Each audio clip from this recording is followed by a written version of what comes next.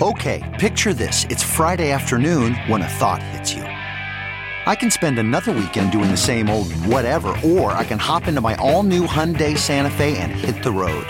With available H-Track all-wheel drive and 3-row seating, my whole family can head deep into the wild. Conquer the weekend in the all-new Hyundai Santa Fe. Visit HyundaiUSA.com or call 562-314-4603 for more details.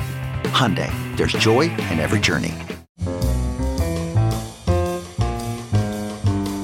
For September 28th, it's Merriam-Webster's Word of the Day podcast. Brought to you by Merriam-Webster's Unabridged Dictionary Online, America's largest dictionary, now continuously updated. Learn more at merriam-websterunabridged.com. Today's word is vamoose, spelled V-A-M-O-O-S-E. Vamoose is a verb that means to depart quickly.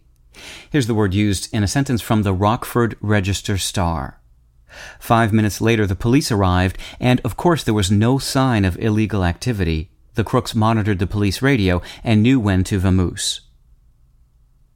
In the 1820s and 30s, the American Southwest was rough-and-tumble territory, the true Wild West.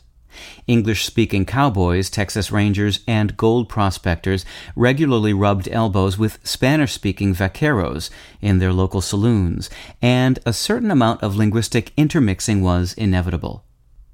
One Spanish term that caught on with English speakers was vamoose, V-A-M-O-S, which means let's go. Cowpokes and dudes alike adopted the word, at first using a range of spellings and pronunciations that varied considerably in their proximity to the original Spanish form. But when the dust settled, the version most American English speakers were using was vamoose. With your word of the day, I'm Peter Sokolowski. Visit the new Merriam-Webster Unabridged, America's most comprehensive online dictionary and the best source of current information about the English language. Get started today at merriam-websterunabridged.com.